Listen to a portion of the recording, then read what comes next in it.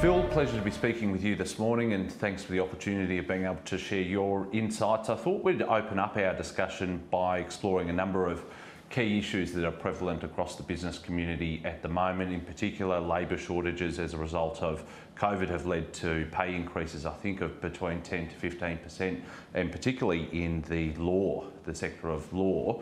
I thought we'd start with that. I'd be interested to see how you think that trend's going to play out over the next coming 3 or 4 years. Yeah, no, really interesting question, Rob. Labour shortages are not an issue, they're the issue at the moment. I was talking yesterday on the skills board with Business New South Wales, and they were saying their latest survey, 75% of businesses have acute labour shortages, not just labour shortages, but acute. And up in the hospitality and food area, in advanced manufacturing, it's well up in the 90s. So that's their big concern. I haven't seen a lot of evidence, other than a few sort of ad hoc things in the paper about wage increases, but they must come. It's inevitable. And I reckon this is going to be the big issue for the next 6 months. It's really hurting business now. And it's not contained. I mean, it's everywhere. It's out in the regions, it's in the cities, it's in the coffee shops, it's in the top 4 accounting firms. You've seen the lawyers already start to throw money at it. You know, it's a huge issue, and the Business New South Wales guys, in fact, are going to do a special study on that in the next month or so. Equally, inflation as a result of consumer spending and the expected economic rebound that's predicted for the next 12 months is on the radar of corporate Australia. Take me through your perspective on this and perhaps your evaluation on the strength of the economy in general. Yeah, I think I think the Reserve Bank's losing the battle with the bond markets. Clearly, nobody believes them, and they're putting their money where their mouth is.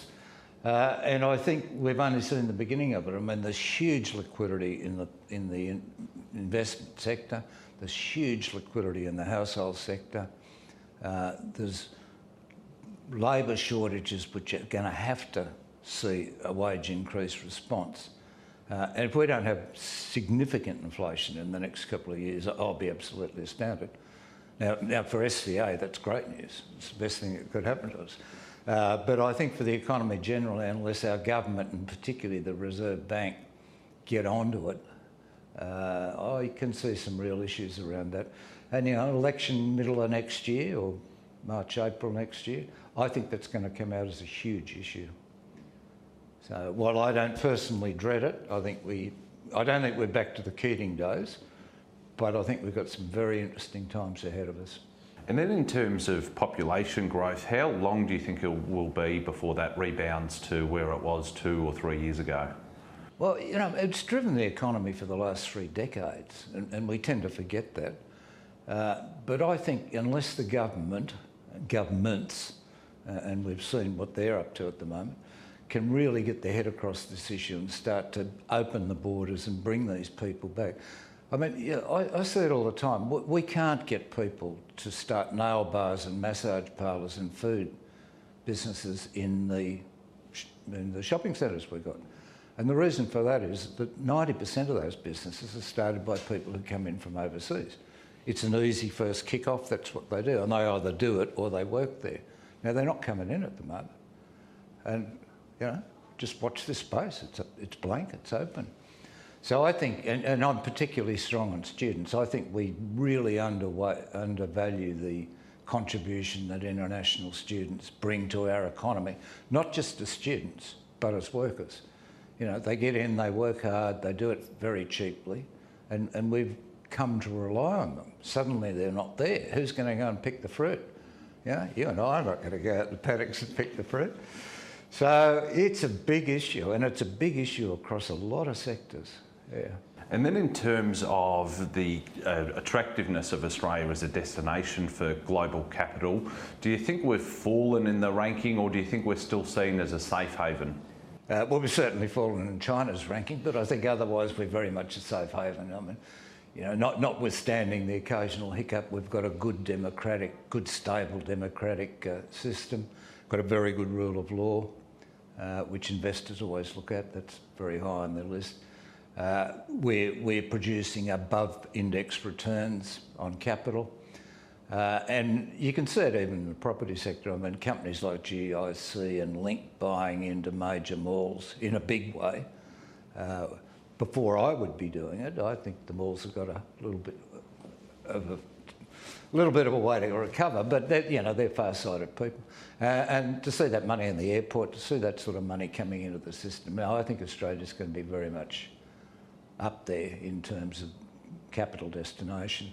And I think, China's a blip. Before we move on, what do you see are the major opportunities for Australia and inversely the major risks or challenges on the horizon? I think coming to grips with wage inflation, which we're not used to, plus and a minus, is certainly being a bit undercooked at the moment. But getting on top of labour shortages in a market like this, which is so dependent on additional people coming into the country, and we don't have that happening, to me that's the big one. I'm really concerned about that. Let's explore some of your insights across the range of roles that you've been active in, beginning with your chairmanship of SCA Property Group, the offices of which we're sitting here this morning. Walk me through the major trends that you're observing from across the commercial property market. I'll deal more with the SCA end of the market. We've had a fantastic bounce back, much better than we expected. In fact, we issued an update and guidance a few weeks ago, which puts us in front of the trend pre-COVID. So if COVID hadn't happened, the line looks like that, and that's the line we're back on. And we've been quite off it for a while. So SCA looking good, but that's because of our business, and we'll talk a bit about that in a minute.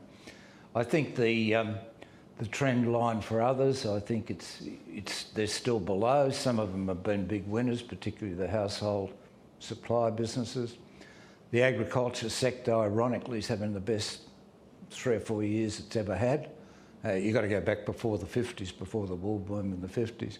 But now they've got this labour issue suddenly hitting them. Universities, I'm on the Charles Sturt Council. Our enrolments have gone through the roof, and we've got no foreign students.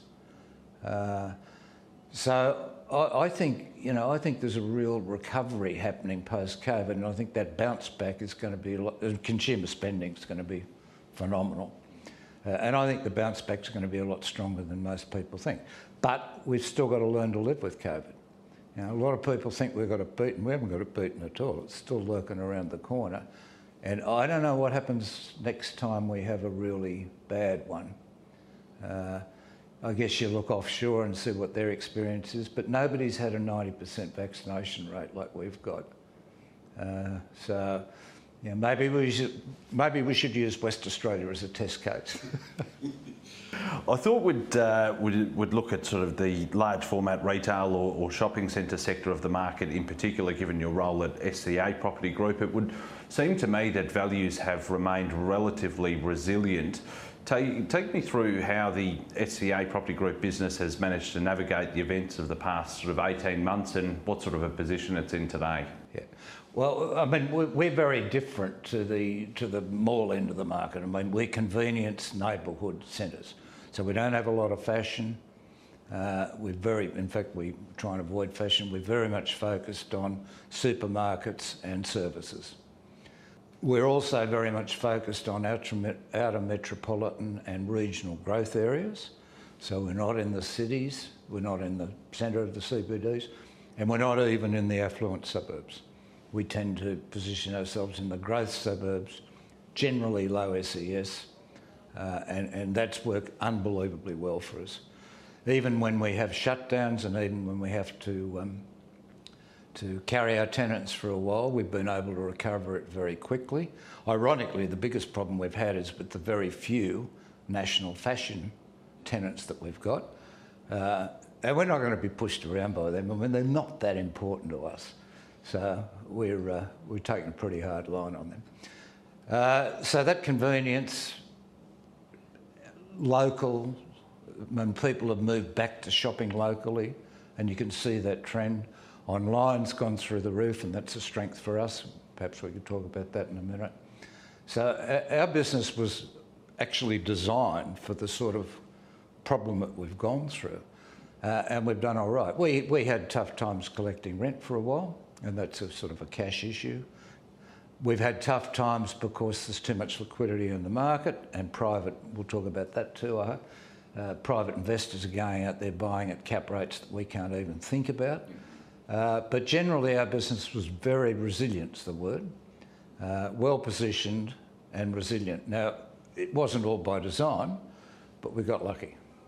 You mentioned online there. I'm interested to hear how SCA has sort of navigated the issues that have arisen and the opportunities that have arisen in managing the online v bricks and mortar dynamic. Yeah, it is an issue in our sector.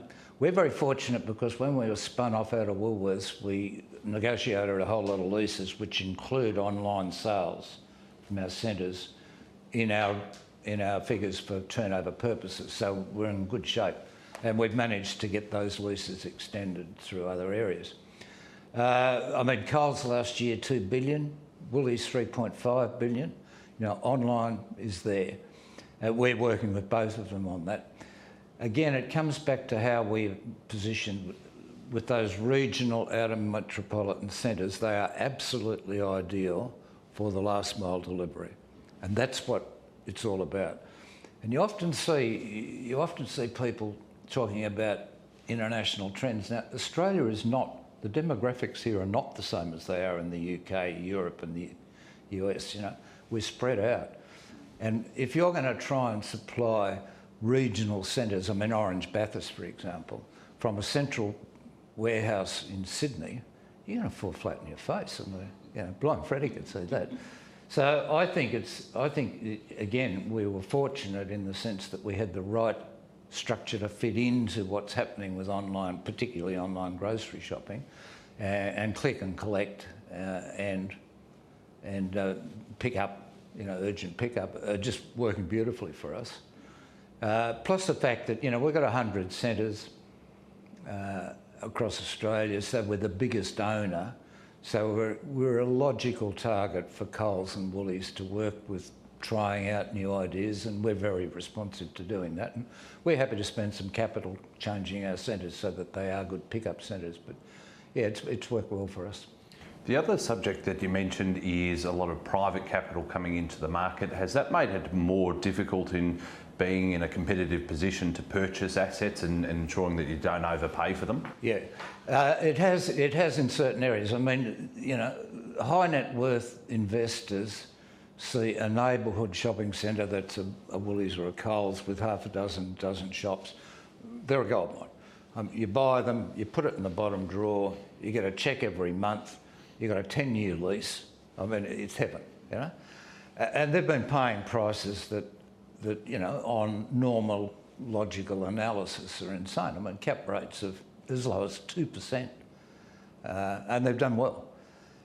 So we've really been driven out of that market a bit. I mean, our sort of hurdle rates start in the high fives, and if people are bidding 4, 3, we're out of the market. I think we've found a solution. There are a lot of major capital advisors, capital providers, particularly internationals, who are very keen to get into this long WALE, steady increase in income area. And we're considering a funds management arrangement where we would partner with them for the inner metropolitan sites, in particularly Sydney and Melbourne, but the other capital cities as well. Gear that to a level we'll set up a joint venture, gear that to a higher level than we're prepared to gear our own portfolio. And I think that could give us the capacity to compete with those, at least some of those private investors. There are about 1,200 supermarkets, what we would call really good shopping centres in Australia. We've got 100. Nobody else has got more than about 60, 70.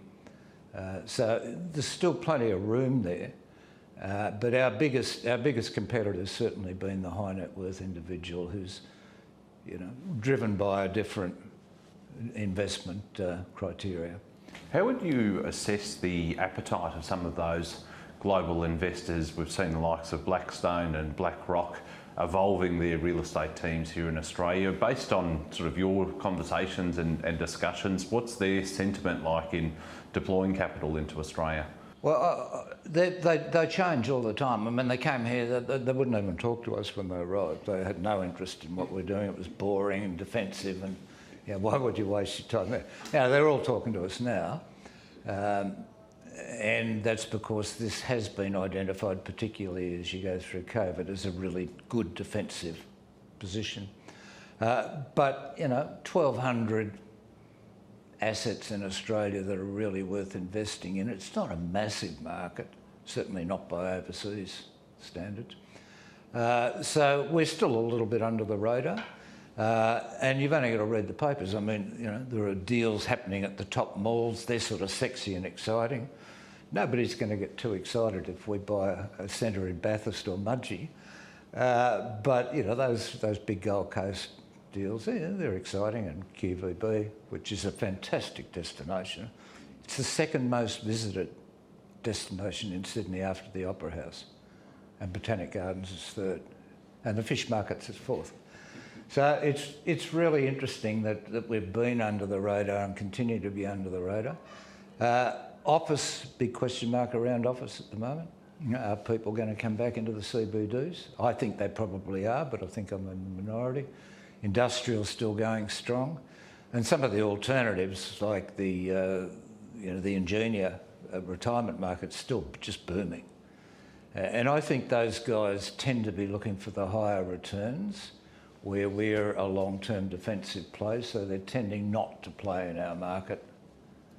Has the tenancy profile across any of the assets that you've got under management, has that changed at all? Yeah, we've got about a $4 billion portfolio now, and probably $3 billion, $3 billion of that is acquisitions. And our strategy is to go and acquire a centre where we think the tenancy mix is wrong, too much fashion, not enough convenience, and convert it from quasi-convenience to almost fully convenience. So there's been a significant, and we did that with Vicinity. We bought $600 million worth of their mainly sub-regionals, but some neighbourhoods, moved out the fashion and non-convenience stuff, put convenience in, and we're getting the sort of results that we were looking for. So yeah, there has been very much through design and commitment to what we do, and that's what we do. We are good at convenience. We really know convenience. I'd have to say we're not that great at fashion. Before we move on, SCA Property Group is a listed company. I'm interested to know, you talk to people and they say that there's too much red tape and too much corporate governance happening. You spend all of your weekends these days, if you're on a public company board, reading board papers. Do you find that is an issue at all? Yeah, it certainly is for me. But it's not an issue for some people. Some people like that. And that's fine. I like getting on with the business. I've never been to, even though I'm a lawyer by background, a failed lawyer by background, I really don't enjoy that as much as I enjoy the real business.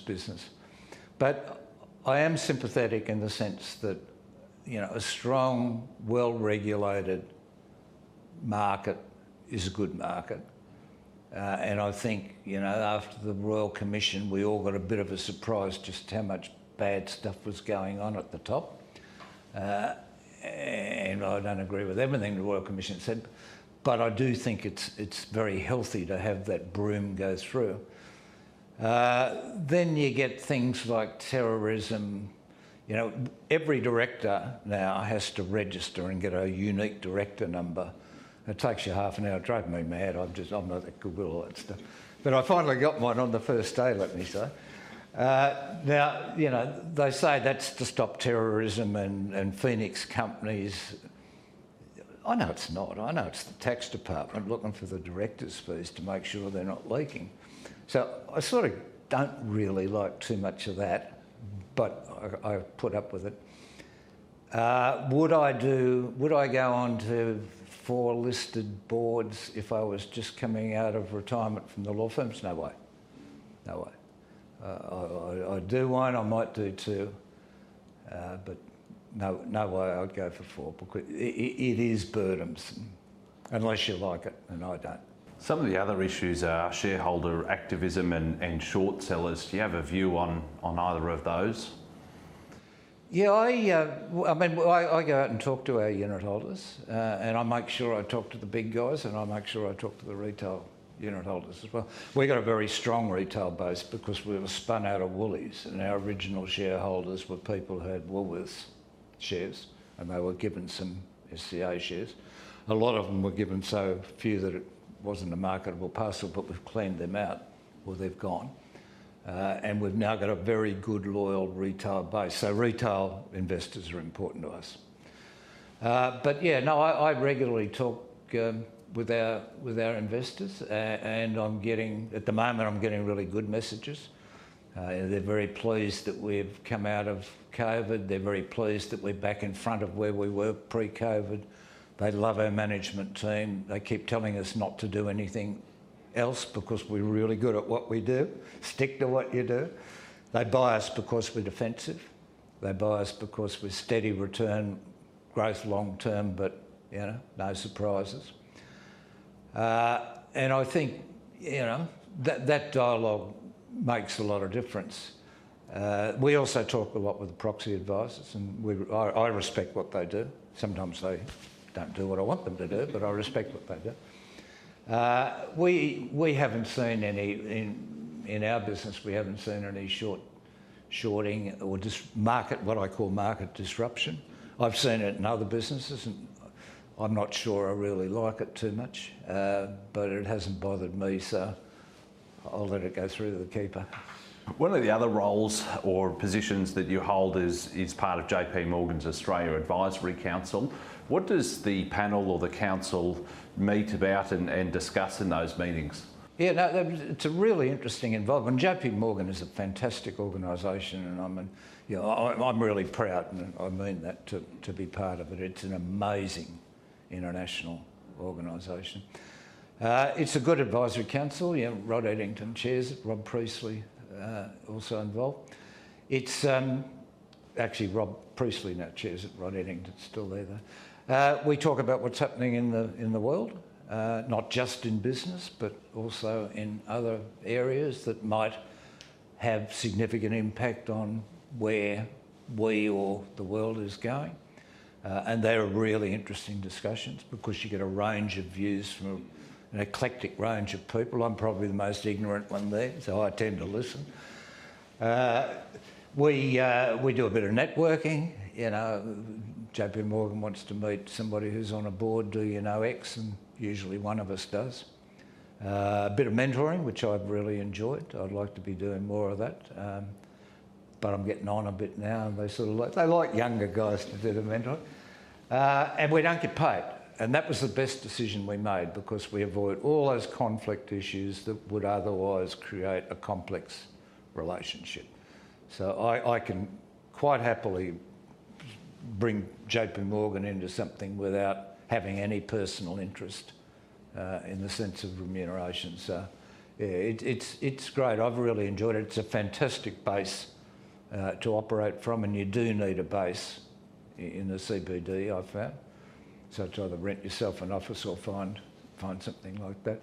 And it's very collegiate. I mean, it's, you look at JP Morgan from the outside and you think, big US investment bank, all self-important. It's not like that. I mean, they're a bunch of really interesting people. And it's good fun working with them. There's been an enormous level of M&A and sort of corporate activity this year and last year as well. What do you think's driving that? Liquidity. Yeah, and I mean, we're obviously looking at the moment, and there's one company walking around saying after they're finished with their current deal, we're next, we'll bring it on. I think the liquidity's just, there's so much liquidity that the seventh wave, and that's what the lawyers call it, and that's the seventh wave in history, not the seventh wave this decade. The seventh wave of M&A, absolute boom for lawyers. David Freelander at Mallison's was talking about it the other day. But liquidity's brought it on. I think it can be a very good thing in the sense it's going to provide some really sensible rationalisation. And I think, for example, the airport deal, I think the airport got a really good price. I think they did really well, but I think the airport in the hands of the new group is probably a plus. I think they've got a longer term investment horizon. But I think you're going to see some messes made along the way. And we're starting to see evidence of a couple of those now. Hopefully the market and the investors are smart enough to avoid those deals. Same with some of the IPOs going through. I mean, there's some very, very good ones, but there are some that won't be getting any of my money.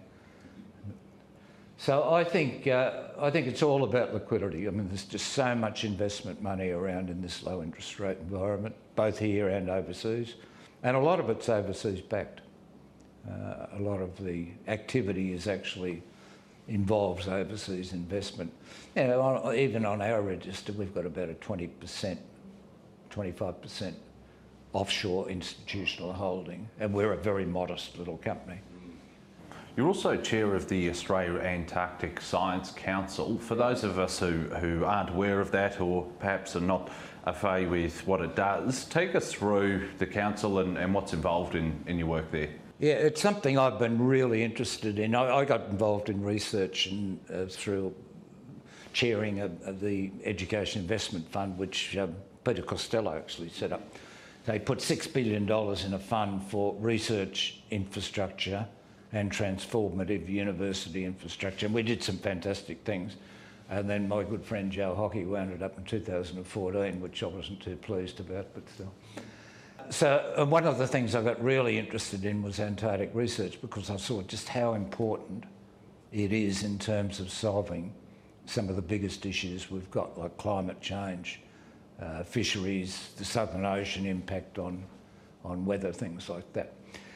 So our job is to oversight, our official job is to oversight all of the Antarctic science that Australia's involved in. That role is morphing, and we're now much more interested, and that includes the work that people like the Bureau of Meteorology, CSIRO and Geoscience Australia do, so that's the measuring and monitoring. That's now evolving a bit because we're really starting to recognise that science is the currency of the Antarctic Treaty. And Australia's got 42% of Antarctica under the treaty. And science is the way that we're going to protect our sovereign interests and commercial interests. So, border, that goes to borders, that goes to sovereignty. Who's going to build the airport in Antarctica? We've got the land, we've got the opportunity. If we don't do it, the Chinese will be in there tomorrow, and that'll be the only all-weather airport in Antarctica. So pretty important stuff. And a lot of that revolves around the science and the feasibility of doing things. So some of the big projects we're looking at, which I think are really exciting, and I'll try and turn them into relevance. When it snows on Law Dome in Antarctica, they've worked out, I don't know how, because I'm not a scientist, but I know they've worked out that will mean there's probably going to be a drought in the wheat belt in Western Australia. And when it snows heavily in that area of Antarctica, it probably means you're going to get floods on the east coast. Now, how they worked all that out, don't ask me, but it's really, the connections are really predictable. Another really interesting thing they're doing is the million-year ice core. And what they do there is they drill down about 3,000 metres and they pick up an ice core that was formed 1 million years ago. And when they read these ice cores, they're an absolute map of what the weather, exactly what the weather was doing. Not speculative, an absolute map. And it's amazing the detail they can drag out of them. Now, it's been good to know what's happened in the last 500,000 years, but to know what's happened in the last 1 million years gives us a fantastic ability to predict what normal weather patterns should be. So that's a project in Australia. I mean, it's a real privilege for Australia to be running that project. We've got international researchers from all over on that. Last one, just to make it quick. One of the most important creatures in the world is the krill. It's the biggest biomass in the world. There's no single species that even comes near the krill in terms of its total biomass. If you add all these little critters together, like a little prawn. And they basically drive the whole of the feed from the Southern Ocean, which then drives the Pacific Ocean and the Indian Ocean, right? So if something happens to the krill, you're not going to be eating fish and chips. And to be able to research things like that, and I think the answer to the real... And the Antarctic is the biggest carbon sink in the world by miles. 10 times the Brazilian forest, which you hear about all the time. It's enormous. And that Southern Ocean, Antarctic, drives the weather. It's the answer, I think it's the ultimate answer to sequestering carbon. You've got the critical nature of the krill. I mean, there's some really big issues there, and Australia's right on the spot. I mean, we are the entry. So it's a fantastic opportunity. And I love it. I mean, you can see I'm getting excited about it. I love it. And are you finding, given all of the important issues that you raised there, are you finding that there's sort of more awareness and more investment being poured into the organisation? No, and that's my job. Originally the council was formed just to monitor the science, and that was a good idea to start with. But now we've got the plan, we've got the projects going. It's a matter of keeping an eye on them. I think the exciting thing is for me and my group of colleagues to really lift the profile of this. I mean, we've got to get the public on board. Everybody thinks the Antarctic's incredibly sexy, and nobody knows anything about it. And when you talk to them, even my cynical mates, they get excited, right? So I think there's a real opportunity with the public, there's a real opportunity with the investment community, and the big super funds. I'm just starting to talk to the big super funds now about the potential of some investment in the Antarctic by them and by the companies that they invest in, because it's a huge opportunity for carbon offset. And then thirdly, government. And, we're in the Department of Environment. Department of Environment's a lovely department, but it's a spender. We are not close to the brain of the animal, the central agencies. You've got to get into PM&C, you've got to get into Treasury, you've got to get into finance. And make them understand what a fantastic opportunity they have, not just to improve the world, but to improve Australia and to get re-elected. So that sort of nitty-gritty is what I'm about, and it's great. I love it. It's the most enjoyable thing. The pay's shocking. Pay's shocking. They get paid more than our house. I get paid less than our housekeeper, but I love it. Seriously, I do think that I feel that I can make a contribution, and I think if I do, then I've done something that's important. Yeah. Changing subjects, the New South Wales Skills Board has oversight of the vocational education training sector here in New South Wales. What are you seeing in the jobs and training markets, and how has VET responded to COVID and the impacts of COVID? I think in New South Wales we responded pretty well, and credit to the Minister for that, Geoff Lee. He's a really good minister to work for. They were responsive and they were flexible. The first thing that we did, we went out and got BCG to do a study, what's going to be hit hardest, and what can government do to stop that happening?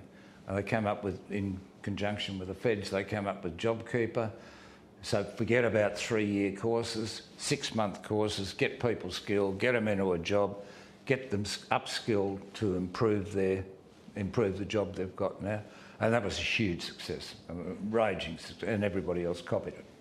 So I think they responded very well. Now we've got a completely different ballgame because, as I said at the beginning, it's all about labour shortages. Bringing skills to bear on labour shortages, you're talking about short courses, micro-credentials, upskilling people. I mean, people in the aged care sector, you go and talk to them down at the grassroots and you say, what's this? And they say, well, it's a terrible job. I don't get paid enough. It's really hard work. But I said, what's the worst thing about it? The worst thing about it is I don't have career progression. Right? I cannot become a manager. I cannot go up. That's crazy. If we had training courses for those people who work in aged care to become managers and supervisors, zap, you've removed that problem. So it's not rocket science. it's a matter of finding the answers, finding them quickly and getting a government that will react to them. Peter Shergold and David Gonski did a really good review last year, and that's put a lot of the track in. And one of the core things they said to us is, you're not talking to industry enough. You're off in your cloud with the bureaucrats, you're not talking to industry. Go out and talk to industry and find out what's happening. And that's what we do now. I spend 90% of my time on the skills board talking to industry, like the meeting I mentioned with Business New South Wales yesterday. And are you finding that they're more responsive industry now? They're actually listening and happy to engage and adapt? Unbelievable, unbelievable. And they're giving us their inner secrets. And they're saying, thank God you've come. Yeah, we've been trying to find you guys for 10 years. Where have you been? But now we're there. They're really keen to help. And I think they get a feeling that we can, now that we've got this going, I think there's a feeling that we can actually do something, and we will actually do something. So, you know, it's all starting to come together. In closing out our discussion, I thought we'd explore a few other aspects of your career. You're on a number and have been on a number of trustee boards like Botanic Gardens and New South Wales Public Purpose Fund, and of course Charles Sturt University, which you mentioned, in addition to other not-for-profit boards and government boards. I'm interested to hear how you divide your time across these roles and what inspires you to become involved outside of just the traditional sort of corporate sector. When I left Minters, I hadn't really thought about what I was going to do next, but I wasn't going to do another law firm, I knew that. I thought, well, I'll get 3 top 50 boards and that, a couple of $100,000 each from each of those, and I won't have to work too hard and I can ignore the compliance part. I'll have a happy life. Thank God I didn't. It would have been the worst thing for me and the worst thing for those boards. It's just not what I'm cut out to do. So it took a while to work it out, but eventually I ended up with a balanced portfolio. So I had about a third of it was in commercial activity, mainly around the property sector, but in other sectors as well. About a third of it was around universities, research and government, and I've tended to increase that as the opportunities have come. And the other third was not-for-profit. And that's been a fantastic mix for me. I mean, it's been interesting. I have felt I've been in positions where I can make a contribution. I've dealt with some fantastic people who I wouldn't have otherwise met, where if I'd have done the 3 top 50s, I just would have been meeting a whole lot of people I already knew. And it's been great. I mean, I've really enjoyed it. I thought, in 2005 I'll go for 10 years, and here I am heading up for 20. It's probably time to call it a day, but it's been a fantastic experience, and I'm just so lucky that I landed on that. Now, across a 25-year period, you were managing director, managing partner, I should say, and then chief executive officer of Minter Ellison, one of the top-tier law firms in Australia. I'm interested to hear how you think the top-tier law firms or law firms in general have changed over the years. Yeah, well, just on your question, I spent 15 years at Mallisons first, and then short-time investment banking, then back to Minters. So it's the two, and they're quite different firms, but they're certainly both up there in the top league. I'm bloody glad I'm not doing it now. It's a hard job for the guys who are doing it now. It's a lot more international. It's a lot more, like many times more. So you're probably spending most of your time out of Australia.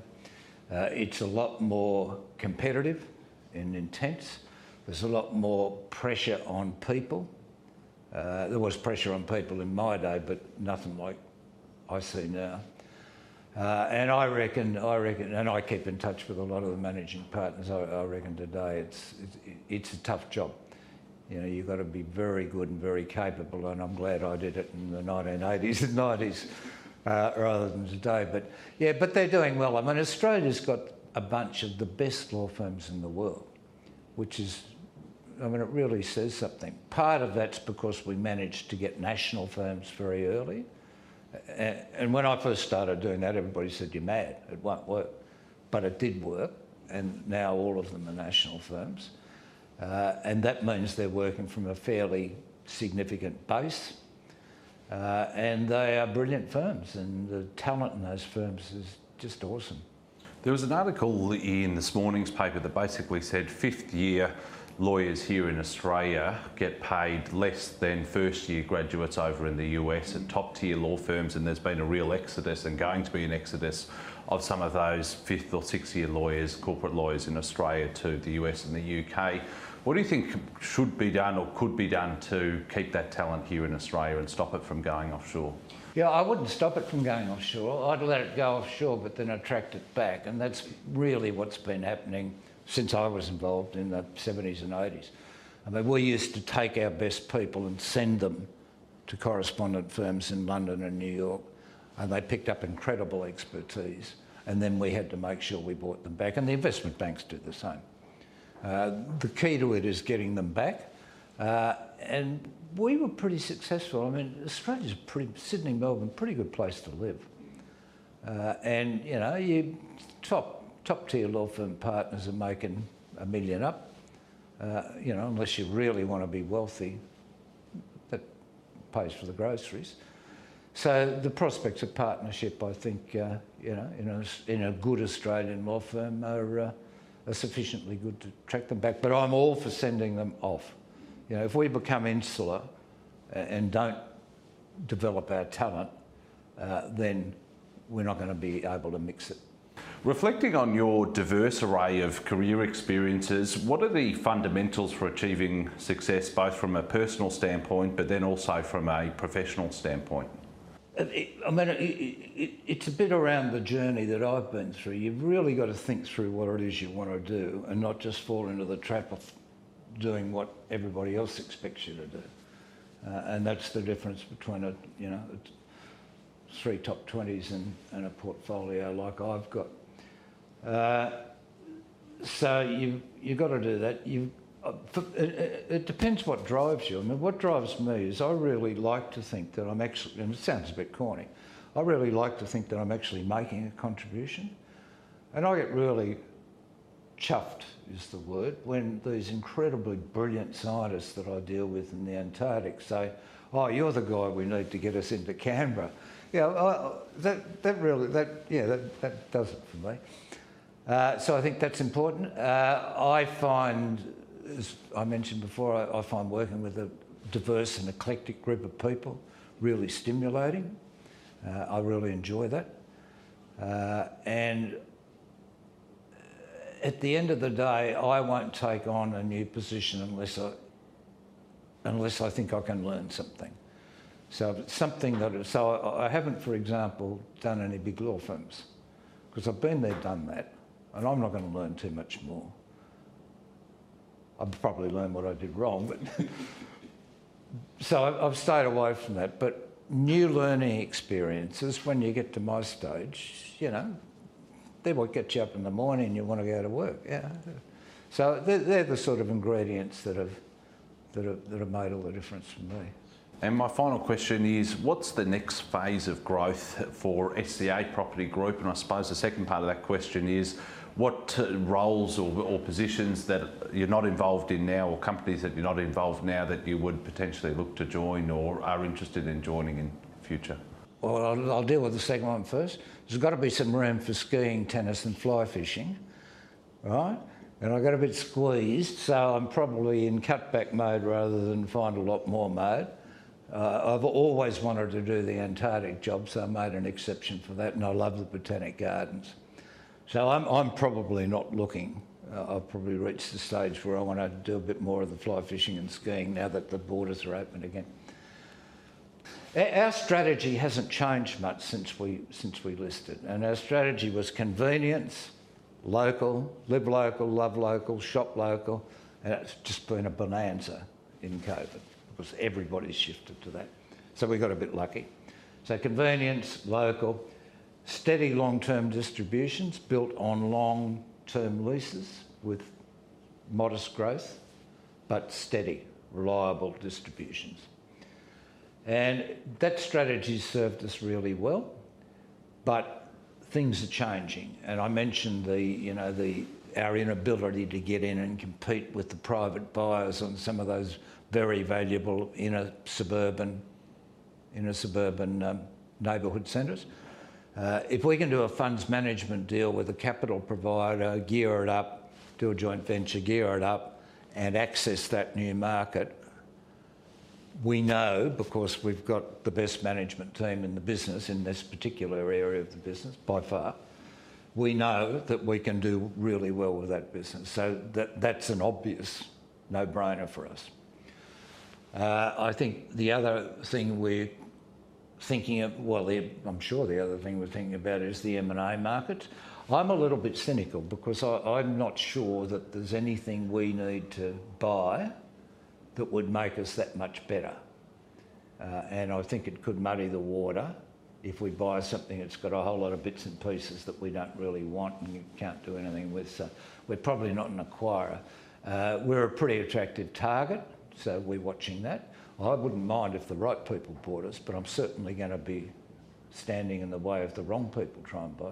And I've got to be convinced that they know what they're doing. They've got a better management team than us and they can take this business and improve it. So M&A high on the agenda there.